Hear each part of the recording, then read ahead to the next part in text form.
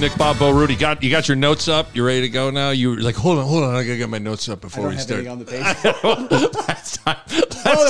last time, hold on. Just for people to know.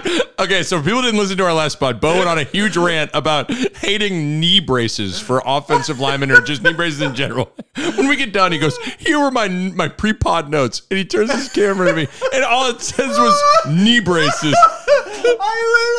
I wrote that down like a few days before, and I was like, don't forget this, but I had nothing else. Your notes were thorough. I'm like, look at this guy. Knee braces. This guy really goes the extra mile here. This is good. Knee braces. It is. I always reference my iPhone notes. Like, my memory's so bad now. If something hits me, if I don't write it down immediately, like, I'm not going to remember it. Or at least I'm afraid I'm not going to remember it. It's terrible. Not good. It's terrible. Like, sometimes my memory's decent when I'm reading books. Like, I'll be like, I remember what I read last year. Like, but there'll be times I'll read the night before at like 10 o'clock I'll be reading. That's dangerous. That's like drunk reading. Yeah, and I'll wake up in the morning and I'll be like, that whole chapter, it's almost like, it almost all went away. Like, what's scary to me is there are certain movies that I can recite a million lines to. And then there are certain movies I have seen that people be like, explain that movie to me. Like, I don't really remember. But you've seen it? You're like, yeah, I saw it, but I don't really remember that. But see, that's you have a great movie memory. I got a really good movie memory, but there have been the few that I won't know that I've seen. I'll watch, like, I feel like I get like 30 minutes or into it. And I'm like, wait, have I seen this? Right. And those are the ones I think are probably not good enough to let Maybe that's what it is. It's not good enough that it's stuck in your memory. So I always think if those are the types, like, that means they're not worth remembering. Okay, so there you go. Okay, that justifies my not remembering them. I like that. You made me feel better already. Are you ready to overreact this weekend? I guess, yeah. I'm ready to react. You're Mr. Reasonable. You're not, you know what? I am officially banning you from the spring game, okay? Because you're too reasonable. Never. Nick, no, I'm ready to react. I'm ready to get after it here. Are you ready? Yeah. I mean, because this is kind of intriguing in some ways.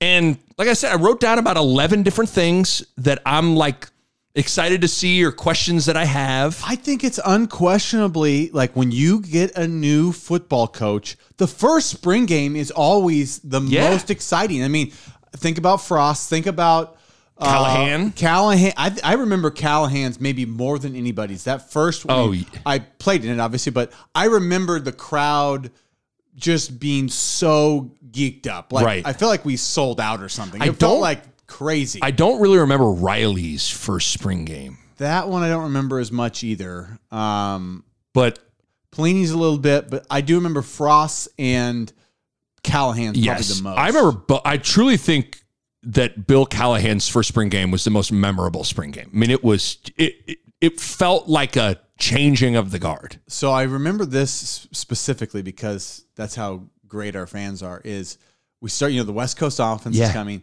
Callahan comes out and he runs one of his classic, like, 3 shifts, 2 motions, like, and then he did, I think, some sort of like reverse pass, deep ball, and it was incomplete. And he got a standing ovation. They got a standing ovation post an incomplete pass. Right. Because Nebraska fans were so excited. Because you just like, wow, this is going to be incredible. Oh my God. It was great. But I remember that one play because I think Matt Herring went deep and they whiffed it. I remember being at the game, and I remember that too. I just remember it was a bunch of elaborate shifting and all this stuff, and it just was like, whoa. We'd never seen anything like it. No. We've been running option football for 30 years. Right. Like, what in the entire nation was that? I don't know, but it's either a spaceship or Bill Callahan's figured something out. Like, it was. Tarnations, what a perfect. What in tarnations did I just see? It was incredible, though. Honey, call the pastor.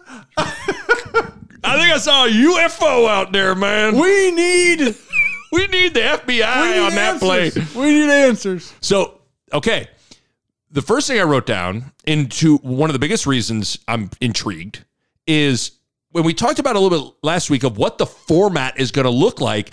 And it sounds like, again, we're taping this, it's about 3 o'clock in the afternoon on Wednesday, April 19th. So I don't know if we've got an official word on what the format's going to be, but it sounds like we might get ones versus ones. Yeah. And I think it's going to be live, including the quarterbacks being live. Yeah.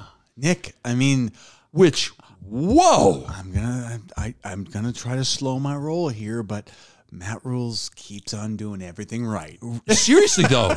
I mean, Nick, football. It is football. Yes. And I believe he had a quote in the paper today that said something along the lines of, I've seen a lot of these games on TV and these spring games, and it's been like a show. He goes, right.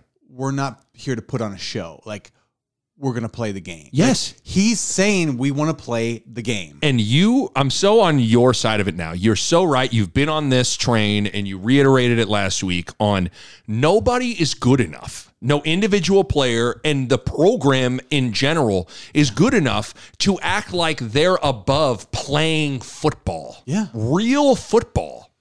And the further I get removed from last year's spring game, the more I'm like, come on.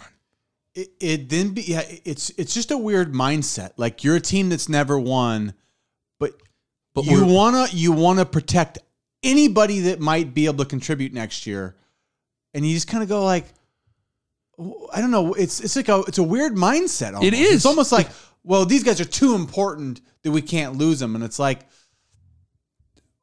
I think the mindset needs to be not that, like, we need every chance we can get to get better so that we're good. Well, okay. And not just like, we got to protect these guys that have never proven they can win yet. Can I fast forward to, I was going to do a potpourri segment at the end. What? And potpourri. I think that's a word or something. I don't know.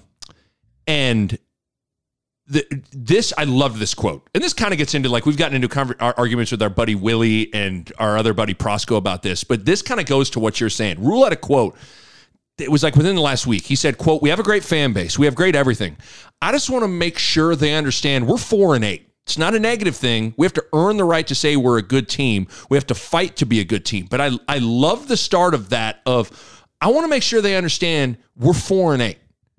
And so I think that attitude needed to get, like, permeated throughout the entire program of, like, guys, I know the stands are full, and I know it's like Nebraska operates, and I'm not saying, there's some, like, our buddies Willie and Adam were like, the best thing for this program would be to have no one show up, and then they'd have to, like, rebuild everything back up. I don't think that's the answer. That's the extreme.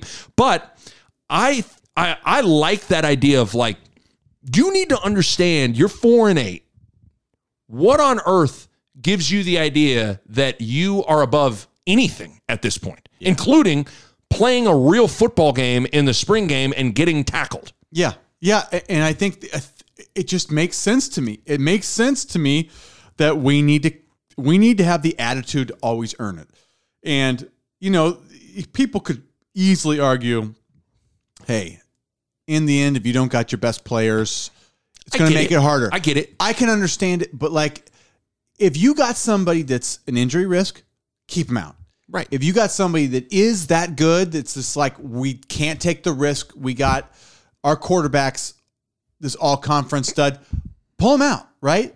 But, like, who on this roster fits that? If you're going to bring 70,000 people in and you're telling me you can't play the game of football, I just don't understand it. Like, I don't understand how you can't just go play it. Right. And you don't have the mindset that, like, we're playing football one time in the spring, one day. You can scrimmage in pieces, and you can touch off, and you can do all the things you want to do to keep people healthy all spring. But, like, if you're going to invite 70,000 people to come, play the game. You know? And I love the live tackling thing, even for the quarterbacks, because even I think Rule was asked about going live with the quarterbacks, and his thought was, I think you do them a disservice to not go live, where you play at a certain speed when you're not live, and then all of a sudden the season comes and things are happening faster. Mm-hmm. And so you're literally almost not, again, there's a line with all this stuff. We're not saying blindside Jeff Sims and, KO him, all those things. I'm not necessarily calling for that, but at the end of the day, practice is practicing to get yourself ready for the game. And to a certain degree, if you're not making your quarterbacks live at least a little bit, you're not getting them ready for the game. I just feel like to be a quarterback that doesn't need to ever go live, like you gotta have so many reps in your life. Like it takes, handful of years into their pro career where you're like, that guy's got it. He's just a processing machine. He's got this timing. But man, it's like, like ball security. I just felt like we've had quarterbacks here for a decade that ball security, when the pocket collapses, I don't know that it's natural. It's not looking real. I mean, Adrian, I thought got better as his career went on, especially his last year. I thought he was better ball security. I just think that, man, there was a handful of years there where, like, in the game, it seemed like they'd find a reason to lose the ball. I can tell you firsthand, and you'd be like, okay, you're talking about high school, but like I remember the first, because obviously being a quarterback, even in high school, I wasn't getting rocked at Southeast practices or anything like that. And I'm telling you, the first time you get hit in a game after not getting hit, you're like, holy fuck. Yeah. Like, okay. Now, you realize, especially me, I was always Mr. Loosey-goosey to begin with. I was loose with the ball a little bit when I'd run, but like, all of a sudden, you're getting hit. I want people to get into this mindset. Think about, like, throwing a precise pass 20 or 30 yards down the field, right? Like drop back, set up, throw that ball, like try to deliver on time. Okay, pretty hard, but some of these guys can do it, right? Mm-hmm. Now imagine get your bell rung. You're wobbling, your ribs hurt, and you're just trying to kind of you bit your lip and you're going like, and then you got to go do that again and to throw that same pass on time, precise, 30 yards down the field when everything feels terrible. Yes. Because you just got drilled. It's a different, that's the difference between practice and the physicality of like contact is you might have to make those throws then.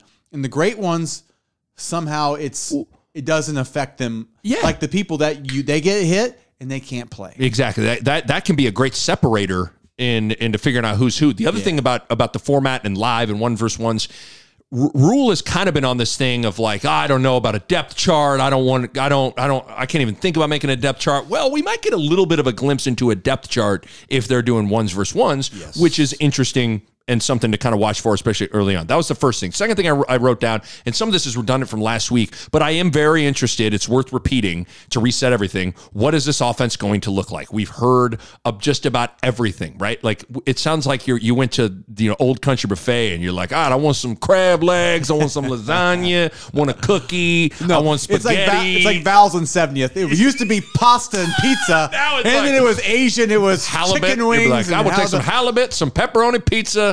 I will take some cookies and cream pudding and a salad. What did they do in the 70th Street Val's where they just said, we're doing everything. We can't not have everything you could dream of.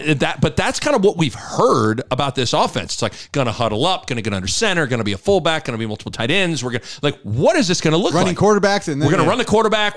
I'm just so interested as to what this is going to look like. I don't know. I feel like there's a hunch that it'll be a little bit more. I think they're going to run the ball a lot. I think they're going to run the ball a lot this spring game, and they're running the quarterbacks. And is it kind of? I was thinking about this, and you can, homie the clown, homie don't play that stupid question me if you want to. If you're going to run the quarterback, unless you're old boy from Army, homie don't play that. If you're going to run the quarterback, you usually do that out of the gun nowadays. Yeah. So you're going to... Yeah. I mean, they'll do it out of the gun. It's just interesting. There's going to be a little bit of gun, a little bit under center. It's just, I'm curious to what this looks like. Yeah. Is it... I'm with you. I think my guess is it's a lot of smash mouth running the ball. Yeah. I'm curious. That's second thing. Third thing, the quarterbacks. Just like anything else, every spring game, the most interesting thing to watch is the quarterbacks. Yeah. And Casey Thompson can't play. You have you got a new girl in class, Jeff Sims, that just walked in, and you're like, hey, who's the new girl? Who's the new girl? Heinrich Harburg just came back from the summer and looks terrific. Lost 10 pounds. And But so first thing is Jeff Sims. I can't wait to see what he looks like. Yeah. He's an athlete. Man, he looks the part. He can run. You know, Matt Rule gives the line of, I think he's an NFL player. He's got like the tools for that. I can't wait to see what he looks like. Heinrich Harburg has had a meteoric rise. It's so interesting. it started with his dunk. Yeah. You remember right. the dunk? Yeah, right. I in think that little the dunk video. gave him confidence. I'm a believer in this for whatever reason. Nobody had been talking about Harburg for 2 years, and then A dunk will he had a attract dunk, the and everyone's attention. like, "That guy's an athlete," and all of a sudden, maybe he's just good. I don't know. Okay. I won't divulge too much of this to not embarrass you, but one of the most ridiculous things you've ever said Don't to me. even say it. Just think about an athletic feat that you think impresses people. You were one time flirting with some girl, won't give the city where we were at, and No, you don't claimed that you're playing pool. You claimed that a bank shot pool shot, you No hit look. it. I didn't know you looked it, but No still, looked it. you claimed that you hit a bank pool shot, and this girl was like, "Whoa, Nick, no way." no look, bank shot, called it. Like Okay, you really believe that this girl went from on the fence about having a crush on you to like all in on you because of this bank shot? Just like the coaches went from on the fence about Heinrich Harburg. You and my brother give me crap about this. This was long before I knew my wife. Years of and course. years. Yes. Back in the aughts. Yes, of course. But I will say this with conviction. It wasn't the whole deal, but it was the thing It was the most impactful that got moment. someone from not sure about you to like you. Okay. Yeah. I think you told us this. We were at Misty's downtown, you, me, and Barrett. You tried to tell us that, and Barrett and I laughed you out of Misty's pretty much. So you guys have laughed in my face a few different times. I think it was that, and then the start of the pandemic, we did a Zoom, and I decided I was going to be a stand-up. You're like, I'm gonna stand up guy. the whole time. No, I was going to be a stand-up desk Yeah. guy, and you guys we gave gave it to me. you. And I think that ridiculous. was my last day as a stand-up desk guy. Oh my God. Well, so Harburg, sorry to circle back, whether it was the dunk or maybe he did hit a good bank pool shot and Rule was like, holy smokes, Nick, did you see that? The dunk. But it's just interesting when you think with Harburg. Do you remember, I think it was either Mickey or Whipple was asked about Harburg in the season last year, and they almost laughed at the notion of playing Harburg. Yeah. Like, you think Harburg's ready to go? Well, okay. It's pretty amazing to where him and Sims, Satterfield said as much. Those two guys are like in a battle right now. Now, granted, there's Casey that's sitting on the sidelines that, in my opinion, is going to be the starter. But nevertheless, who knows? Harburg's had. I can't wait to see. You and I have always liked Heine. He's another guy. He's 6'5". He's big. He can move. He looks the part. I can't wait to see what he looks like. Yeah, Heine's got an NFL caliber arm too. I mean, I don't know how. The one thing with him that I was never certain of is it's like he has the physical tools. I just never was ever sure he had the intuitive. Yeah. The quick decision making, smart, like that whole the intangible part. I just didn't know. Like I've never got to see him play in high school. I never really, got to see him with any real snaps at Nebraska. So I just had no feel for him there. But he physically is impressive. Yeah. So that's probably where it'll be great to see him in a live game. Oh, I can't wait. Like him and Sims, I can't wait, man. I think they're now two there's some specimens. competition, yeah. And they're going to run a little bit, Yeah. which I think is good. I think making them live elevates Sims and Harburg because they can run. Well, and then defense actually has to tackle them. Yes. So you find out once you get the one up with the quarterback run, Right. there's gonna be there's some one-on-one tackles that when it's tag off, it's like you got to tackle Sims or Heine. They're big, good athletes. Or even a sack. You think I got a sack. It's like, did you get him down? Yeah. I don't know if you did. Yeah, it's like you may have touched Heine's Heine, but there's going to take a lot more to get your hands off Heine's get your hands off my Heine, literally and figuratively. And then so those two guys I'm excited to see. I feel like Richard Torres. Remember we're playing Tecmo Bowl? You could sit in the pocket at like the 2-yard line and wait for like Michael Irvin or Jerry Rice to get 100 yards down the football field. And then Aikman or whoever, Montana could just and throw it 100 yards and it was touchdown. Yeah. Never out of the back of the end zone almost. I feel like that's Richard Torres. Because all we hear about is that everybody basically admits the dude that's got the best pure arm, I'm talking who has got a straight cannon. It's Torres. I want to see a cannon. I do too. I want to see him throw it. I'm pumped. Yeah, I mean, this is great, though. Like, with Casey out, we still got 3 quarterbacks that we're very excited to see. And then Chubba's been... I was going to say, what about... Chubba is the, like... I mean, you can't rule him out, obviously, but, like, it feels like Chubba and Smothers haven't been mentioned. Because Smothers is Smothers hurt? He might I think Smothers is hurt, but it feels like Chubba is like... What is it? Lieutenant Dan never remembered their names, Forrest or where they were from, whatever. Like... Oh, yeah. Or Mr. Burns, not remembering Homer Simpson's. I feel like the rule doesn't know Chubba's name. Like, you never hear anything about Chubba. Yeah, but, I don't know. I mean, we're probably going to see Chubba. I mean, Chubba started games. Yeah. So his brother is like one of the, like, I saw an article in the paper, like, who's going to be the next, Brock Purdy. Like, that's who they're looking for in the draft. Right. That's his brother. So, I mean, I'm with that name, people, I mean, they know who he is, but it's just, I don't know. I think he had a rough start to his career. Which is unfortunate. Yeah. But lots to watch with the quarterbacks. Yeah. Lots. Next thing I wrote down was running backs.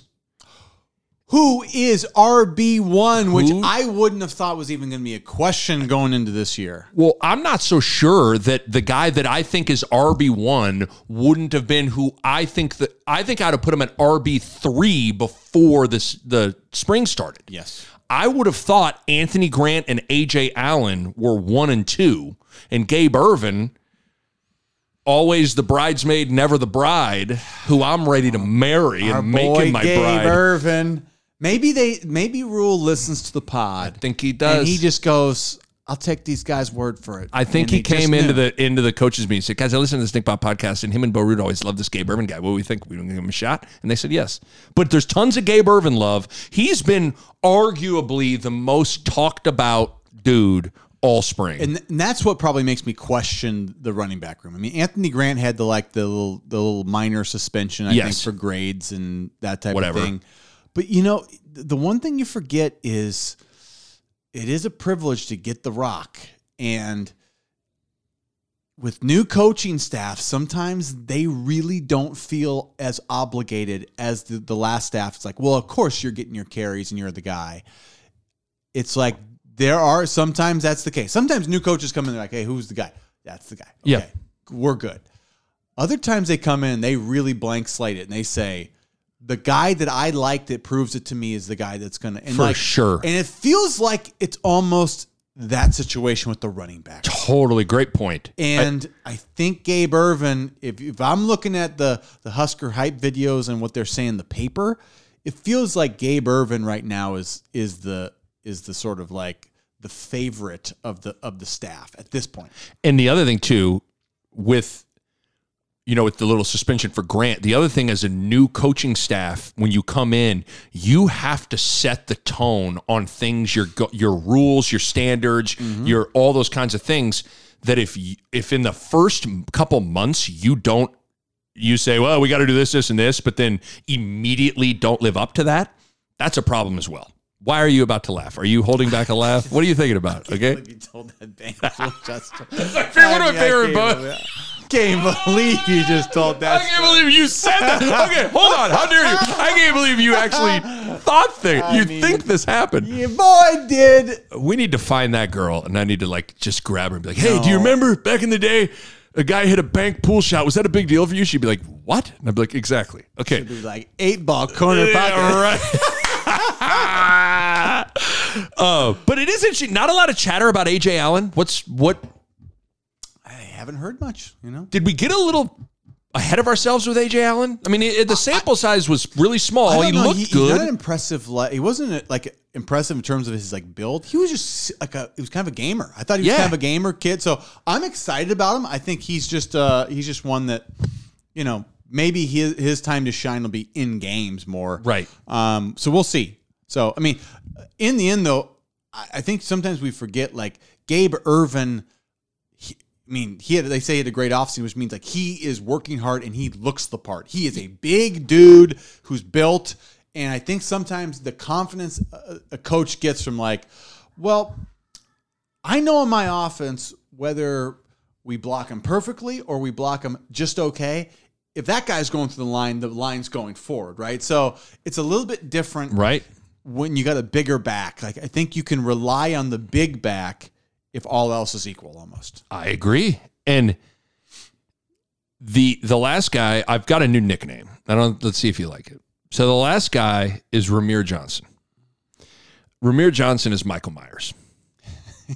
You got to completely decapitate him, burn him, have Elon Musk build a space shuttle and shoot him to Mars for him to not factor into the situation offensively. Ramir Johnson is Michael Myers. Like, he is just always just going to be a factor. I'll give him some credit, too. I think he's sort of he's hung around in an era where people don't hang around. Right. Like, I kind of respect that. I respect that he's just, like, he keeps working hard, and I don't know what happened last year that he couldn't see the field last year. Couldn't get on the field, but he seemingly still had a good attitude and did his job. So I'll give him credit for that because I respect that. So do I. So, I mean, between Irvin, A.J. Allen, Anthony Grant, Ramir Johnson, there's some interesting guys to watch for. Yeah. But in the end, Anthony Grant was the guy and had a good year. A pretty good year. He had almost, do you have 1,000 or almost 1,000? Oh, man. I think he had almost 1,000. I think he had 900 some because they know he was close there at the end of the year. He had to. Now, I will say he had 1,000. He had 1,000? He had over 1,500. What? No. That was his junior college. I was like, whoa. Let's see. Because he had a really 915 yards rushing, 6 touchdowns, 76 yards a game. So, good year. I mean, I thought he had some games he carried us. Remember our favorite play of the Rutgers game when dude trucked homeboy on the sideline, and I truly feel like that play turned the game. I know it did. Yes. And it was a play of pure toughness, and that was so. Yeah, I mean, we don't want to forget that guy carried our team in a couple games. Yeah. So running backs be interesting. Next thing I wrote down was the offensive line, and we talked about this a little bit last week. Rule has talked this group up from almost the first time he could talk about the group to the media, and tried to say there's this narrative around here. This offensive line is the problem. I don't agree with that. Well, we don't want to go too far, but it'll be interesting to see if there's any discernible, noticeable, tangible, visual difference or improvement with this unit. Yeah, I mean, I told you how much my notes came into play for the leg braces. You mean no braces? So they're going to be out there pulling, getting to the second level, just international house of pancakes everywhere. Yeah, I think for them, like I said, even in the paper today, it's like it's more on the offensive line. Like, they're really, like, I don't know if it's like we need to leak the story again to the World Herald for the third consecutive week. Like, right. I don't. It's seemingly something's going on that they feel pretty good about. I do wonder. You brought this up of like a lot of these returning guys. They're not 6'2", 270. They're big dudes. And I was listening to Rule talk on Andy Staples' podcast, and he was talking about his time in particular at Baylor, where he talked about how he was so shorthanded with the offensive line that he was starting offensive linemen that weighed like 270 pounds, right? And so I think when you've lived that world, when all of a sudden you're in a world where you have like at least body types, you're like, well, this can't be that bad. Yeah. Like you were talking about last week. So maybe it's a little bit of that. The thing I'll be interested. Ben Scott is the Arizona transfer. He's probably going to be the starting center. Yeah. He was ranked as the 17th best center in the country by Pro Football Focus last year. Only Michigan and Minnesota had higher ranked centers in the Big Ten. So at least on paper, according to a bunch of people for Pro Football Focus that grade this stuff, Ben Scott's a pretty good player.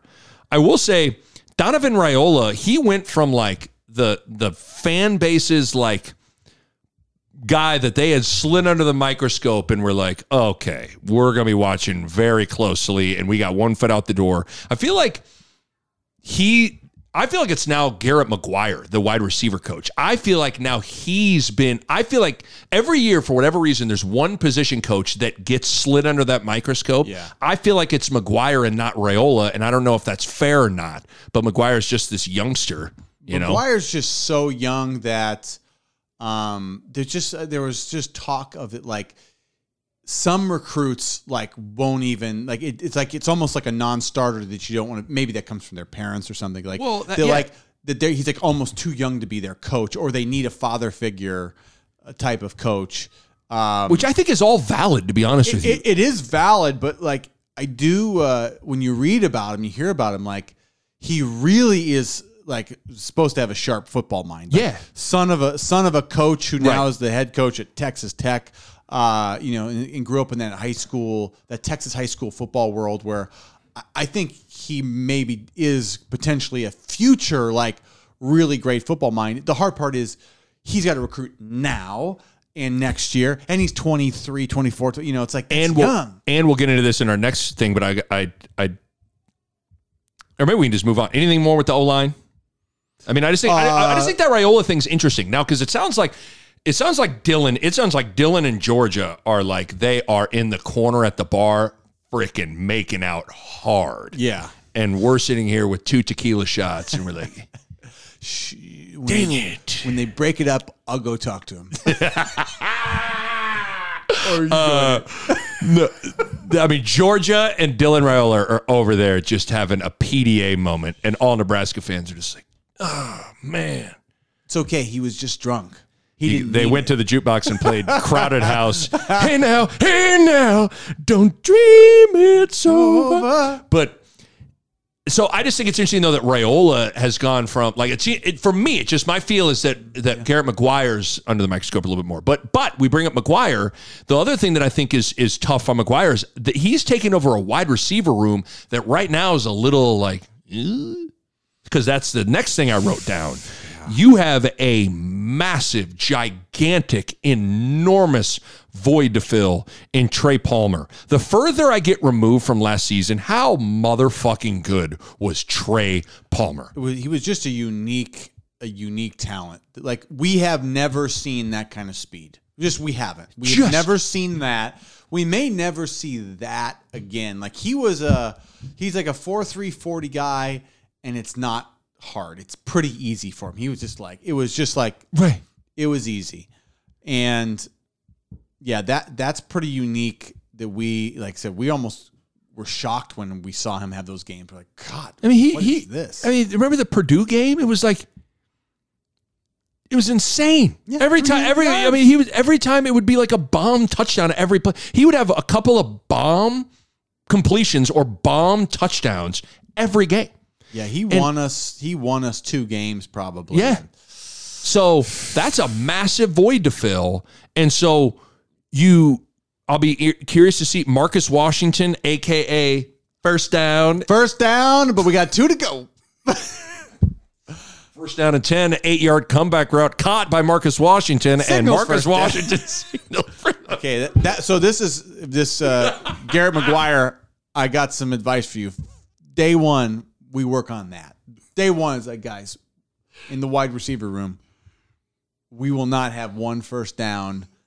I would love if he had a cut up. The first down. I would love if he had a cut up in the film room of all the times Marcus Washington signaled for a first down when it was not a first down. I'd be like, what are we doing here, Marcus? Yeah. Again. We've worked on this. 2 yards short, calling for a first down. Next one, 3 yards short, calling for I want that. Okay?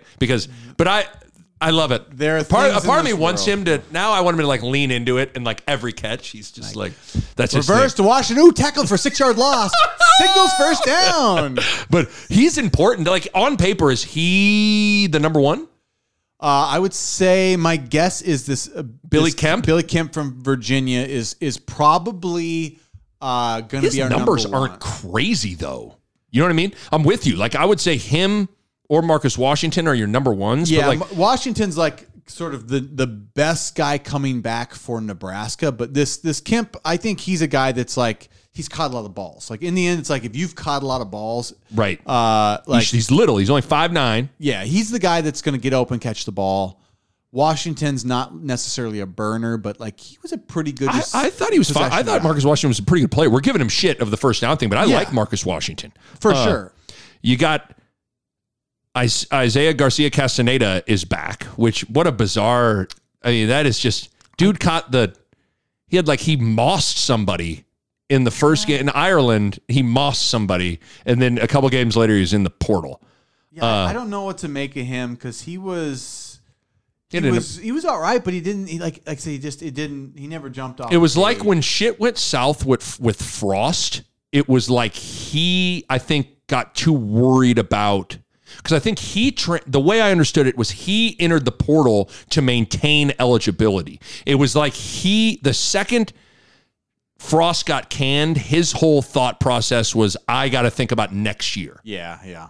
But we'll see. I mean, he's capable. Which is fine, but I'm trying to think if there's anybody we're missing. Xavier Betts? Well, Xavier Betts he's an obvious talent, but like, I don't even know where to start with him. I feel like he's got to like Billy Madison, like complete every grade and class possible to just get to where he can play. Like the way listening to SIP, even listening to Rule Talk, like it sounds like he's got a lot of work to do academically to just be eligible.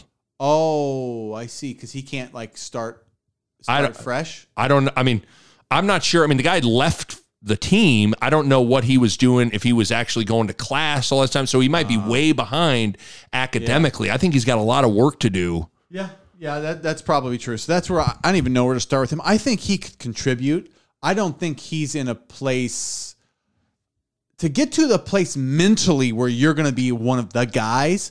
I think it's a big leap. I think it's a big leap to just have this sort of like the mindset of like, I'm going to dominate. That's another mindset than like, hey, I'm trying to remember the plays and just, contribute. I think he's trying to be a guy that can contribute. He's not ready to dominate. And he's got to show, I mean, he's got to prove that he can be dependable, all that stuff. Like, oh, yeah. But are those the names, like Washington, Garcia Castaneda, Billy Kemp, like those are the main three guys, right?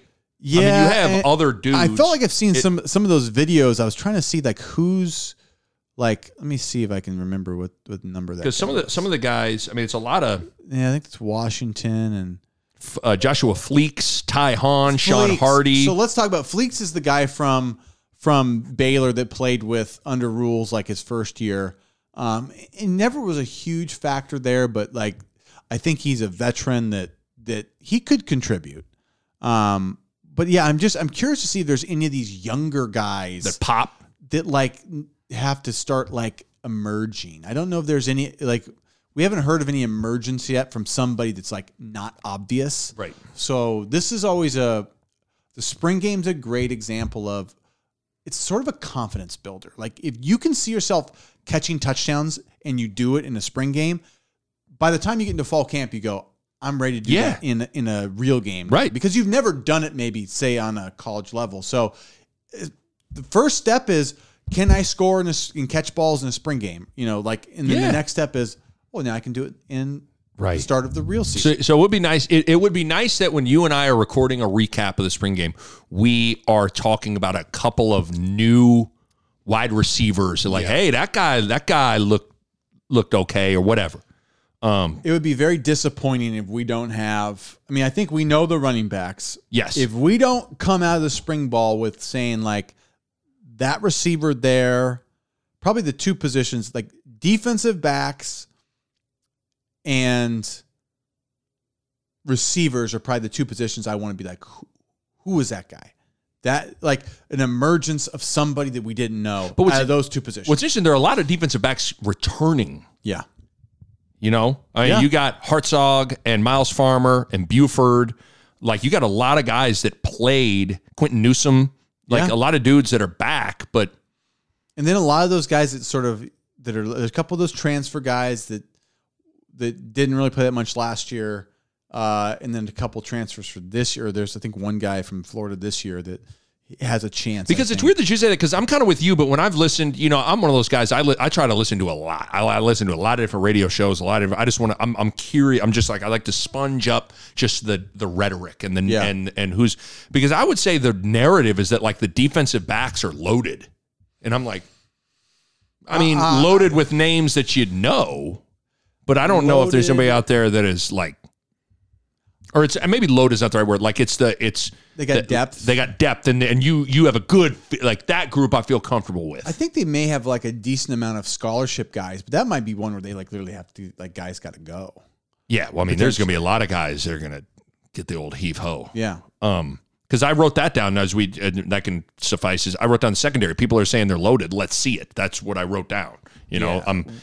We need, like, it needs to be competitive to get on the field. Yes. You know what I'm saying? Like, we've had too many times where it's just like, it didn't feel like it was that hard to get out in the field. Right. And where's Tommy Hill? What's Tommy Hill doing these days? He's back to defense is what I was under the impression. Why? I don't know why. And he's listed as a DB here. He's listed. Nothing I love more than Tommy Hill. He's my guilty pleasure. He's my like Twix or Kit Kat of a football player. I'm like, oh yeah. I give it to him. He at least wanted to return kicks. Every kick. He's confident, but yeah, he didn't. I'm Team Tommy Hill. Okay, I'm sorry. Yeah, start of that season, he was. I know. Oh boy, not good. Okay, next thing I wrote down. We get our first look at Tony White's 3-3-5. Mm-hmm. What does it look like? Down to down, different looks. Like, I'm just so fascinated with, a part of the 3-3-5 that Rule was drawn towards is it allows you to potentially get your best players on the field, and you can kind of I'm just curious, mainly in terms of just bodies in the trenches, like just at the snap. What does that look like? I can in my mind kind of like, I can see the 3-3-5. I can see some of the ways people are doing slants and fitting in, but like, I want to see who they're playing at which spot. Like, I know they got like Butler and some of these guys playing that jack spot, but like some of these guys are playing multiple places that are very different spot. Like right over the nose or on the end or the jack or a combination, or they're stacked. Like, those are very, very different positions. But yeah, I'm excited to see like how it all morphs together, who's where, and like how the movements are. I know very different. Okay, good. I'm glad you weren't going to hold me to clown me again with that one. But like, as on a very simple, broad way, like baby pool level, I just want to see how it looks and how they're lining up and how they're fitting into things and moving around. We've all ran like on third down, like we ran a 3-3-5, to a degree, right? But like a base 3-3-5, right? I don't think I've seen a team in the Big Ten run it. I don't think so. I don't think I saw a team in the Big 12 run it. When we were in the Big 12, at least, because Baylor ran it, I think, by the time Rule was there. So I think there are, and TCU ran it this year. So there's teams that run it. It's just like, I just have never been really like the conferences I'm focused on, either when I was in the Big 12 or when now we're watching Big the Ten Big football. 10. I just have not seen a lot of 3-3-5. Where I haven't either. I know what I'm looking at here. Right. And so I'm curious as to just, and not that this matters, you get yourself into trouble of like, if you just would screenshot something at the snap of the ball, just what it looks like. Yeah, like especially once, to me, it's like against 11 or 10 personnel, easy, right? I want to know like when they go 12 personnel and they come out in I formation or like an ace formation with two tights, like, are you out of it? Or do like, I want to know, like, is there ever times where you like are stacked in a really weird position? I just don't know. I don't know. I would assume you kind of have to morph out of it. But like against the I formation, like how does that morph? Like, what does it look like? So it will be different. Yeah. And one of the things that Rule talked about that he liked about the 3-3-5 is that he likes to be that team that's hard to prepare for. Because I'd imagine if you're an offensive lineman, you're going over your, blocking schemes. Well, no two plays are maybe going to look alike in terms of where your guy is or who you're chipping to or who you're doubling on or whatever. So it makes your blocking schemes challenging to prepare for. Yeah.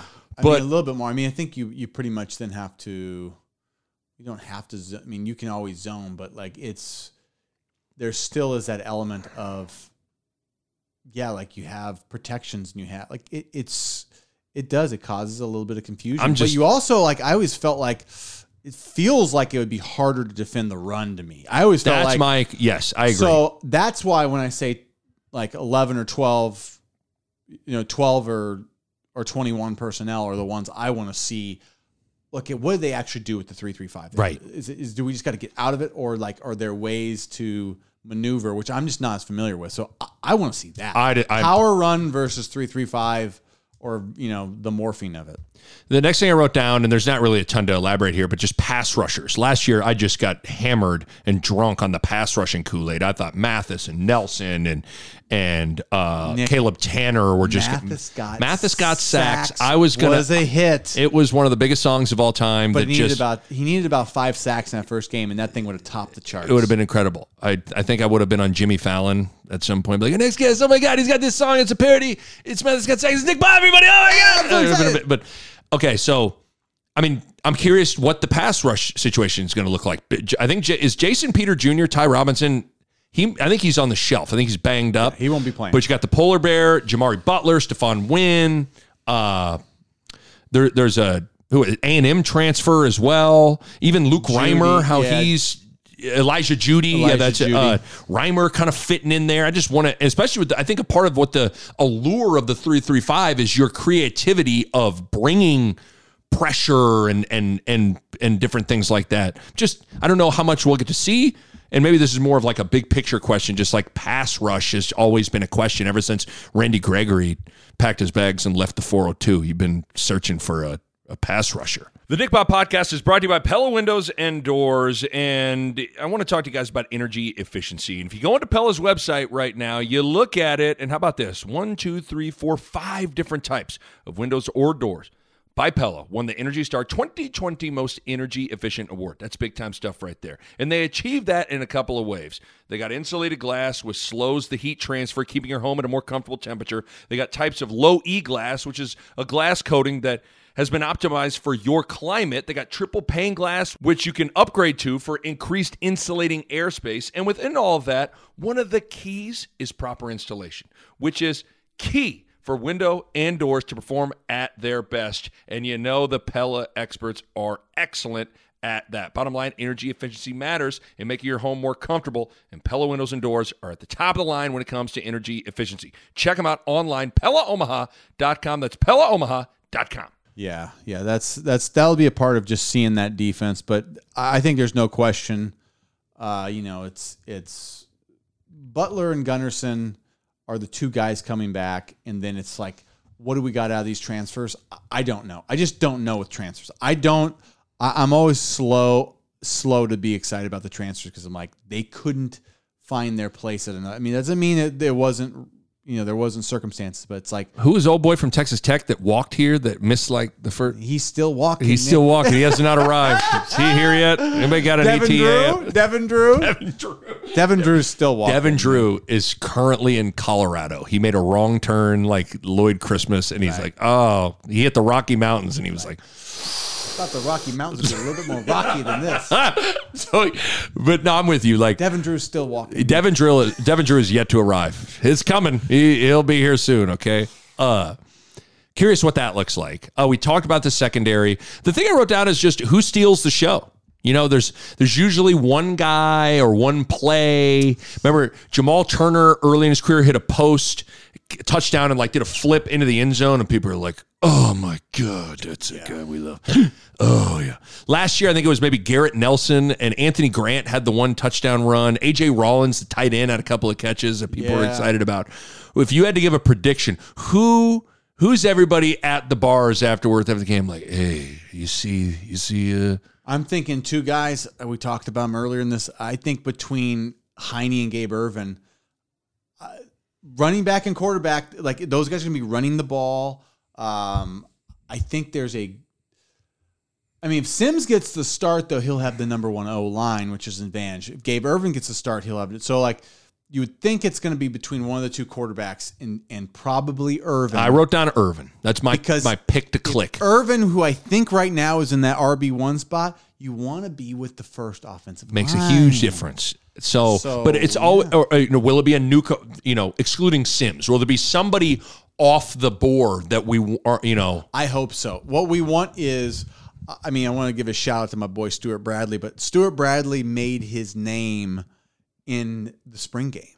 So he had some like big tackles and like absolutely drilled a couple people, but that was, I remember like seeing that and being like, who's that guy? Yeah. And it was like, from then on, he was like a known entity in Nebraska. Right. But it took this, like, he was a walk-on, and which is just wild, especially when you look at, Stu's a specimen. If you've never been around Stu, Stu is a good-looking athlete. He is. He's a monster. But yeah, he got overlooked in high school, got injured in high school, but he just needed his platform, and he was on. Yeah, I think he was on the white team, and he was, which was like, you're playing against. Right. But like you rip it up, and like you got a name, and like that's all you need. You need one time to stand out. And that's a good little anecdote to like, we can poo-poo and say we're not going to overreact, but like the spring game can matter for people. It can change the trajectory of certain people's careers, and like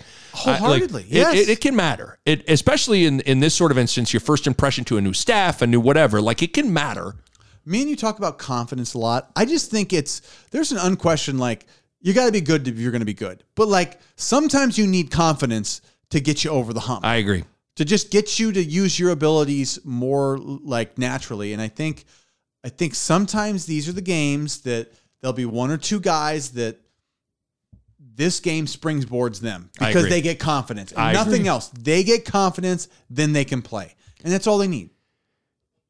The last thing I wrote down was just like, this is the first time we've seen Matt Rule in videos coaching. We've seen him behind a podium doing press conferences wearing a Nebraska gear. Like, this is going to be our first time we get to see him with a headset on at Memorial Stadium on the sideline.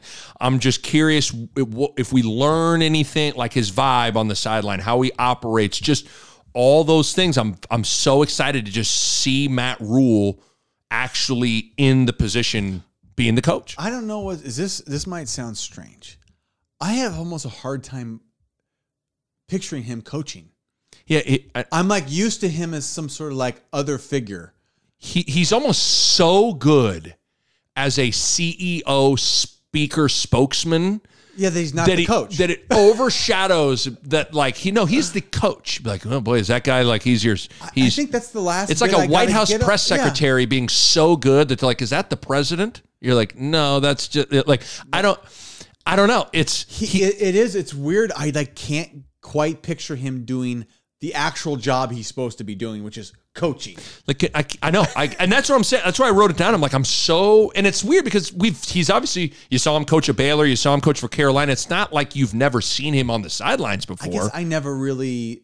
Well, you've watched him, but you didn't. I never intently focused on him. That's why And you know, we overdo. Bo, oh God, he was yelling at this guy too hard, or Frost, who is he talking to over there, or what, Riley, is he care? Yeah. Bill Callahan's got Bill Callahan always had just a sheet in front of him too. The throat slash, he's throat slashing people. Remember there was a throat gate or slash gate or something like that? The throat slash is a bold move. But he denied it. That was why he got the guy didn't do that. Didn't do that. I would never slash your throat. My throat, something. I shaved. I think he said, cut it out. He said, I said, cut it out. And I was like, no, you did. So I'm just interested with Rule, like what we're going to see. It's our first chance to like see this guy and fall in love with him.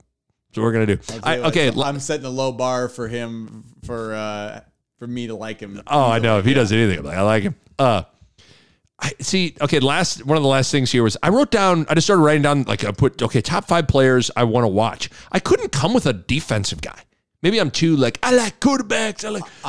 Who, if you had to pick a defensive player, you're always linebacker, but like, feel like we haven't heard a lot about Reimer. I'm not going to say Reimer because I know what Reimer's good. It's more like between Butler and the couple of those transfers, like Judy and Chief Borders, right? Gunnarsson. And then, the polar bear, I still don't know what we have in the polar bear.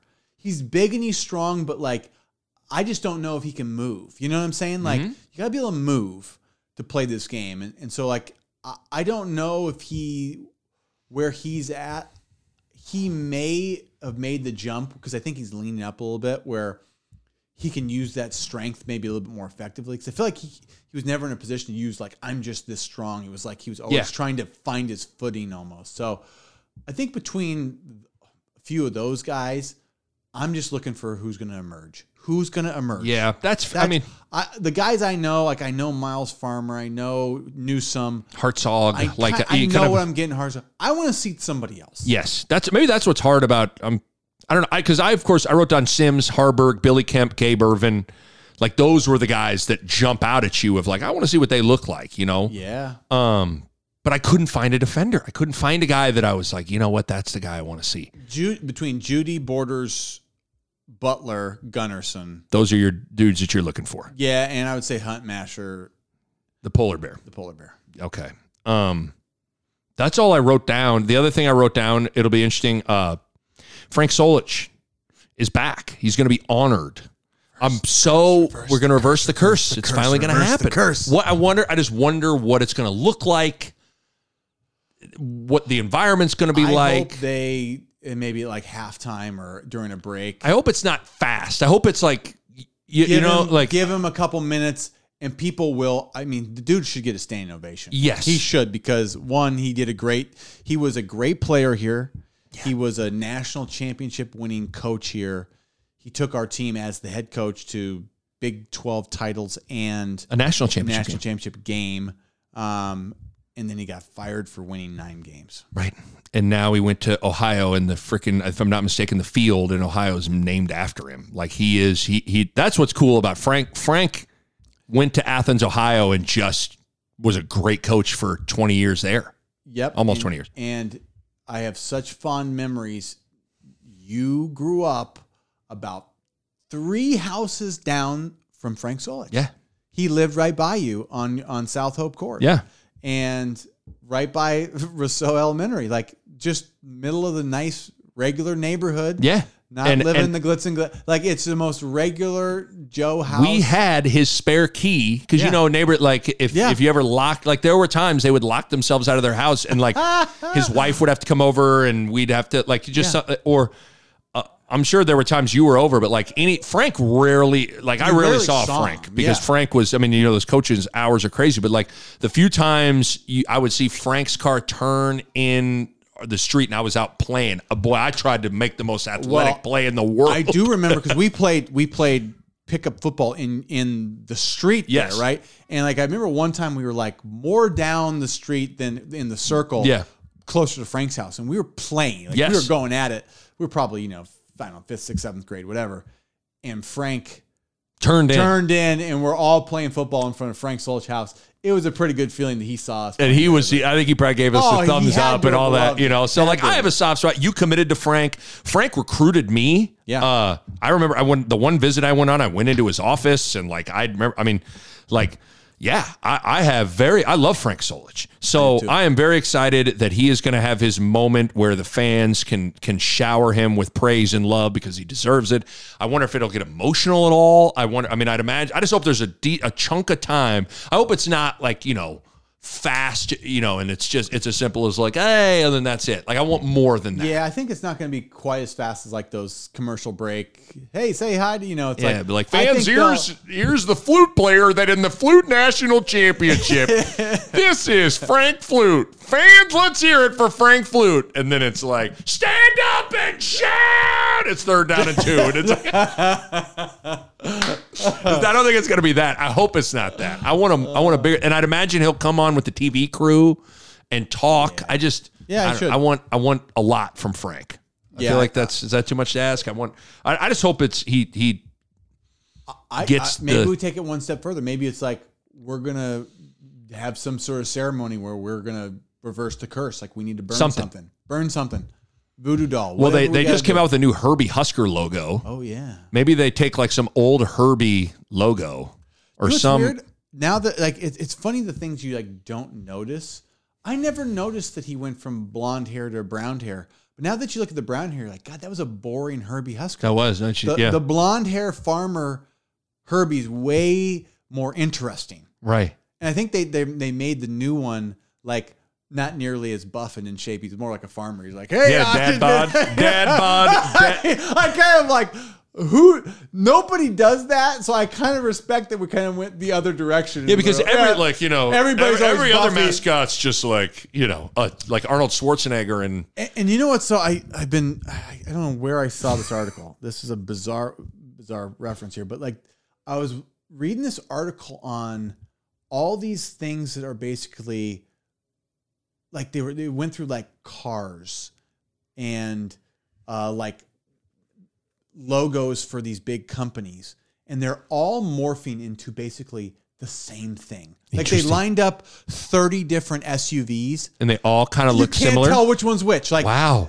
Volvo, Audi, Mercedes, GMC, Toyota. Here's it. Like the model, and they're all white. And you look at them. There's 30 cars lined up in like a big thing. And you're like, you really can't tell the difference. And then they showed how every one of these big corporation logos becomes like the same font. Like they used to be very different. Why would you? I wonder why that is. Because you would think the whole point of a logo is to be memorable and different and identifiable. It's now to be the most boring blah thing that plays to the middle, and there's no. Yeah, maybe you want. I don't know. That's weird. Well, that's why they're doing it. Because it's like take no risks here. The proven metric is this. Right. But they're all becoming the same thing. So like it's losing its uniqueness. Right. And so I was reading that, and you're like, God, and even like they're. Things like women's faces, they're all doing things to their faces to all be the same. Now. It's bizarre. Yeah. But anyway, that is kind of the opposite of what they're doing with Herbie Husker. So I like it. I know. He is not, but he's not Mr. Huge Pecs, huge guns. He just like, I got a corn husk. I mean, he truly looks like a dad, but like he just, he had 5 pancakes, 5 slabs of bacon. And he husked some corn. Yes, husked some corn, came inside, sat on his recliner. He's holding up the number 1 now. And it's amazing. It's amazing. It's great, though. Maybe there needs to be, some sort of ceremony of some kind. But a sacrifice of some kind. Yeah, maybe we burn the old Herbie. I don't know. Maybe Frank takes the Der Wiener Slinger and like shoots Little Red with a hot dog or something. I don't know what. 2003. I don't know. Maybe or maybe we need to burn something to reference that Colorado game in 01. Yeah. I feel like from then on we were on shaky ground or something. So maybe that moment we need to just a picture of a buffalo or something. Or get the stat sheet, the official stat sheet from that game. The official box score gets put into a video of it, and just burn the tape. Burn that Colorado game because it was maybe there's got to be an original tape of that game. Frank has to put it into a trash can that's on fire, and then we all sit there and we watch it burn, and we all go reverse the curse, reverse the curse, reverse the curse. So there you go. I mean, anything else? I don't know. That was supposed to be set the table for the spring game for everybody. I think it's set. I think we've set the table. We will recap it. We'll overreact to it, or in Bo's case, we'll just react reasonably and responsibly, and that's what we'll do. Okay? Okay, I got one last thing to tell you. 8-ball corner. Oh, no way! A Herd at Sports Network production.